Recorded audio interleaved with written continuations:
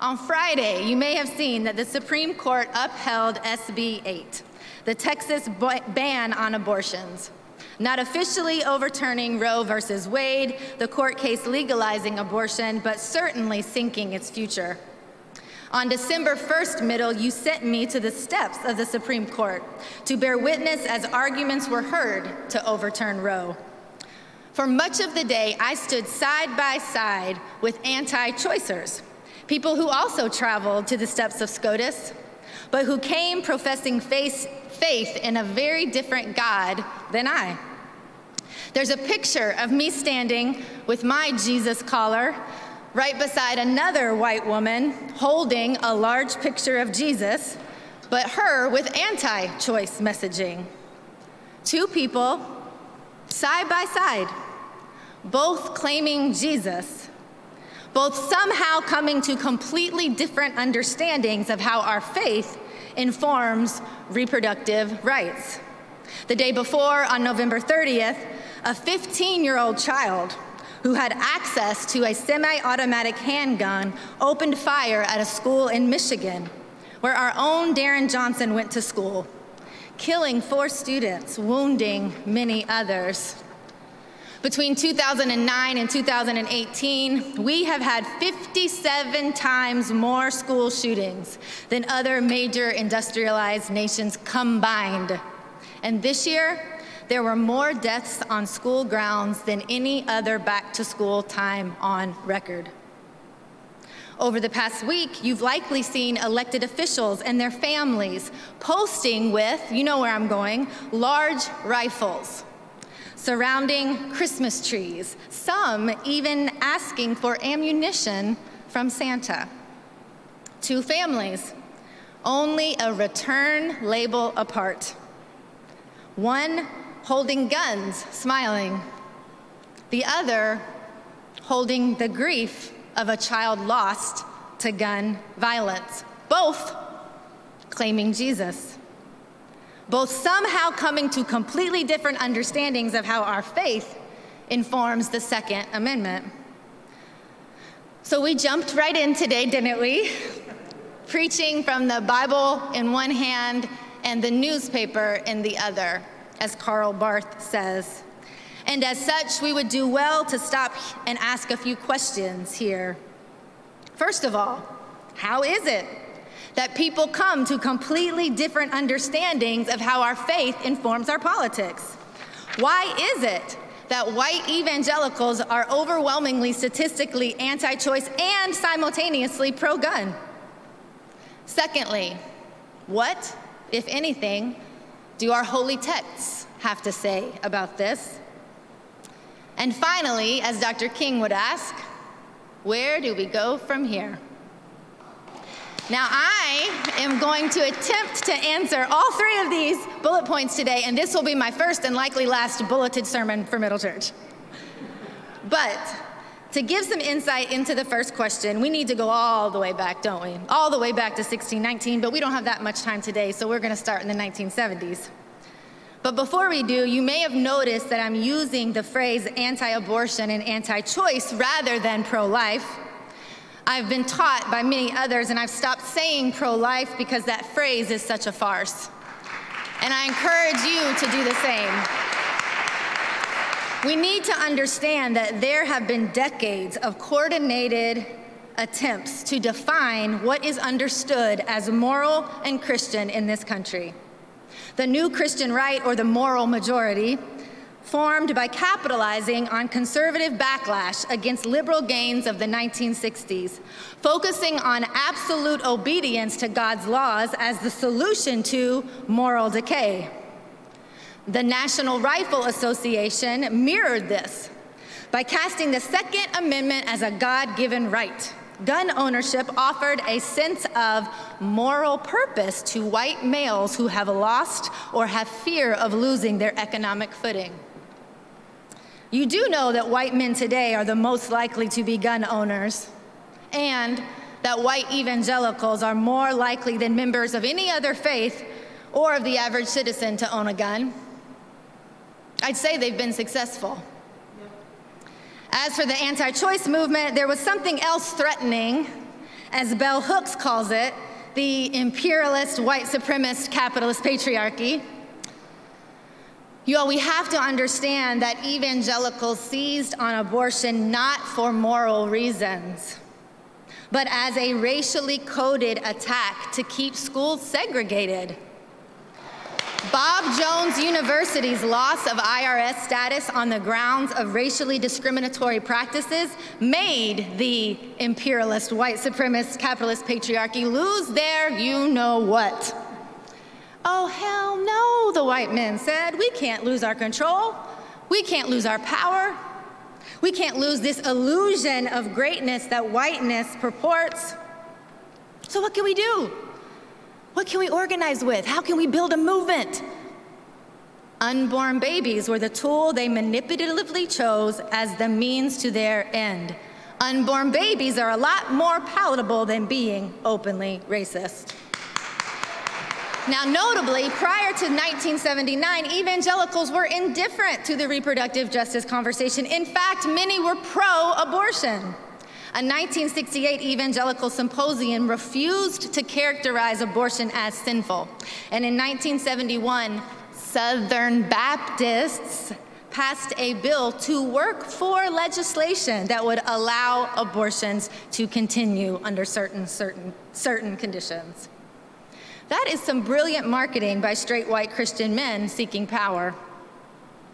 Gun rights and protecting unborn babies became synonymous with morally good, ensuring continued control of the patriarchy's puppets, as our own Achebe says.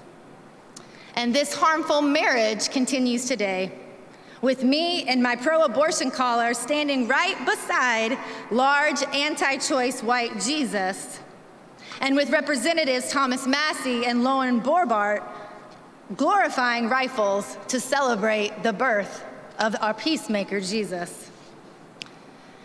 So let's go to number 2. How might our holy texts inform the issues of today? One of the most powerful things that I've come to understand is that Jesus and God are inherently intersectional. The Bible doesn't use the term intersectionality, the term given to us by Dr. Kimberly Crenshaw, but the concept of overlapping injustices was present in ancient societies, as are examples of how Jesus and God responded. In their book, Introduction to Intersectional Theology, Grace G. Soon Kim and Susan M. Shaw argue that we must embrace intersectionality as a theological method to create new ways of understanding that will not only liberate the subordinate, but who will also liberate the dominant, the colonizer, the privileged, as we all join together to seek to build an equitable and just world that values and affirms people across differences of race, ethnicity, gender, sexual identity, national origin, ability, age, religion, or socioeconomic class. People who claim to love God, they continue, must embrace the gospel's insistence on liberation and justice. Intersectionality adds that God's biases towards justice encompasses all the differences and oppressions simultaneously. I'm going to say that again. Intersectionality adds that God's biases towards justice encompasses all the differences and oppressions simultaneously.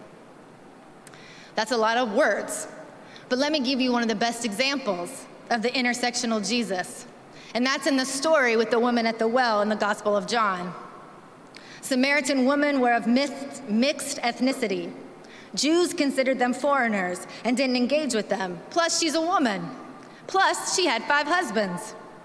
But Jesus sees all of that, and because of all of that, reaches out across ethnicity, across gender, across class and religion, and engages her in highly intellectual religious conversation. We see God's intersectionality in the story of Hagar, in the woman with the alabaster jar, teaching the disciples to fish. We could go on and on.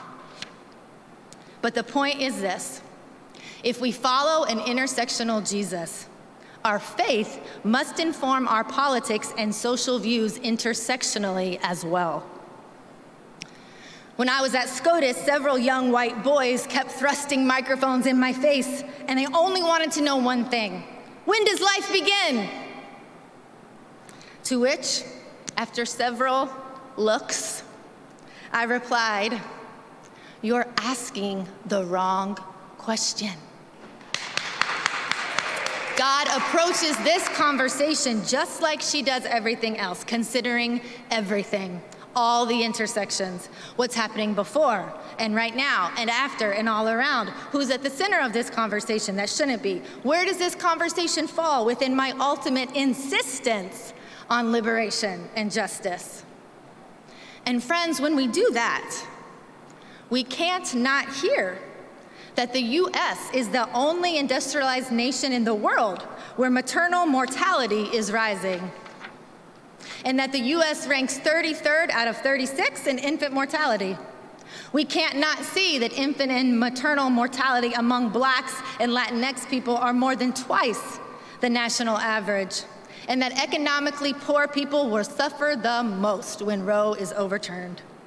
We can't not see that long before SB 8 was up for discussion, Black infants in Texas were twice as likely as white infants to die before their first birthday, and that the national Black maternal mortality rate is 44 deaths per 100,000 compared to only 17 to white deaths.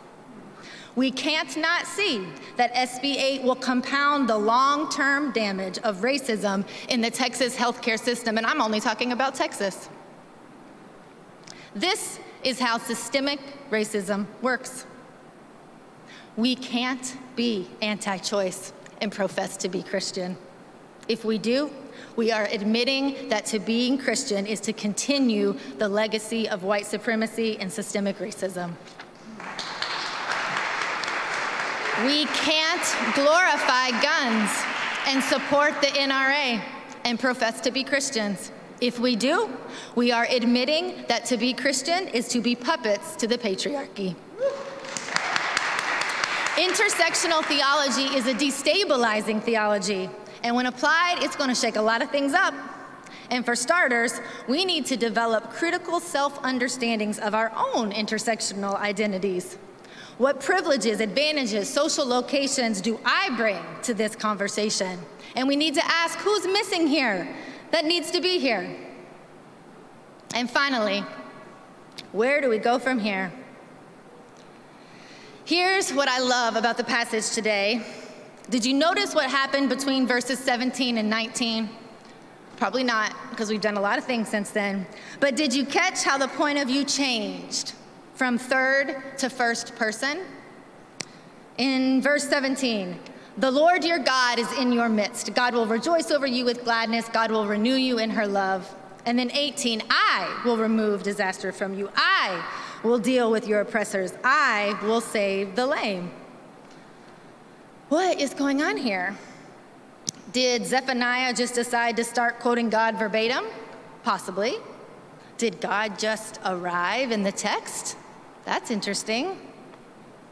But I propose that the text is actually a reminder that the birth of Jesus isn't a singular moment where change can happen. In fact, it's the opposite. God is all up in the mix now because we are God and God is us. Zephaniah realizes here that he can speak on behalf of God, on behalf of love and justice, and all the intersections where the enfleshed body of God lives.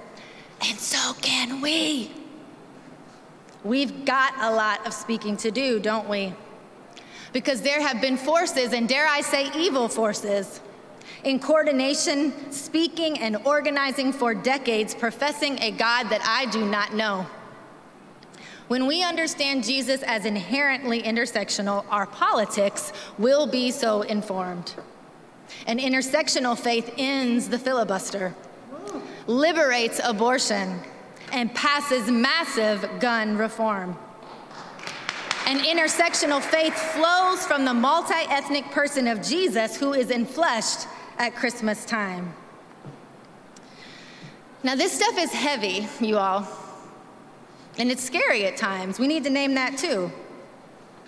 Have any of you found yourself paralyzed or deeply depressed this week, any week? This is heavy and scary stuff. Some of you all have heard that I've had the recent honor of my life to develop a friendship with feminist scholar Bell Hooks. I'm planning on taking a trip to go see her again soon, and this week I had a nightmare. I dreamed that a young white boy with a large rifle was literally standing in my way, blocking me from getting on the plane, blocking me from sitting at the feet of one who for decades has looked the, let's say it again, imperialist, white supremacist, capitalist patriarchy in the eye with radical imagination and love and pressed on anyway. I've been sitting with the heaviness of that dream. But you know what? I got through it. I got through him who embodies so much of what is wrong in our country. And I can't remember exactly how. I know, that's what you wanted to hear. That's what I want to be able to know and to hand you in a playbook also, but I can't. But here's what I do remember. I wasn't alone when I did it. You were there, Jackie. And you all were there. And you all online were there. And God was there. And so I'm reminded when abolitionist Miriam Kaba is asked, how are we going to protect ourselves without police? When she's asked any question that seems impossible, she always answers, I don't know, but we're gonna figure it out together. Where do we go from here? I don't know exactly, but I know that we go together. And I know that we go with God. I know that God has never left us. And sometimes God reminds us of that, right? Like maybe through a rainbow that just happens to appear on the exact spot exactly a year after our church burns down. Like today, El Día de Nuestra Señora de Guadalupe, when a beautiful Black Madonna appears to an indigenous boy in Spain. God is in our midst. And we're gonna figure this out. We are going to resist the imperialist, white supremacist, capitalist patriarchy because God insists on it. We will speak on behalf of that God. We will organize to fulfill her dreams. When someone asks us, how are you a Christian? How are you a person of faith and pro-abortion? We are gonna say, how much time do you have? When someone asks you what is wrong with posing with rifles to celebrate Christmas, we're gonna say, how much time do you have? We are gonna see God in our midst because God is here, and we're gonna love each other along the way. Amen.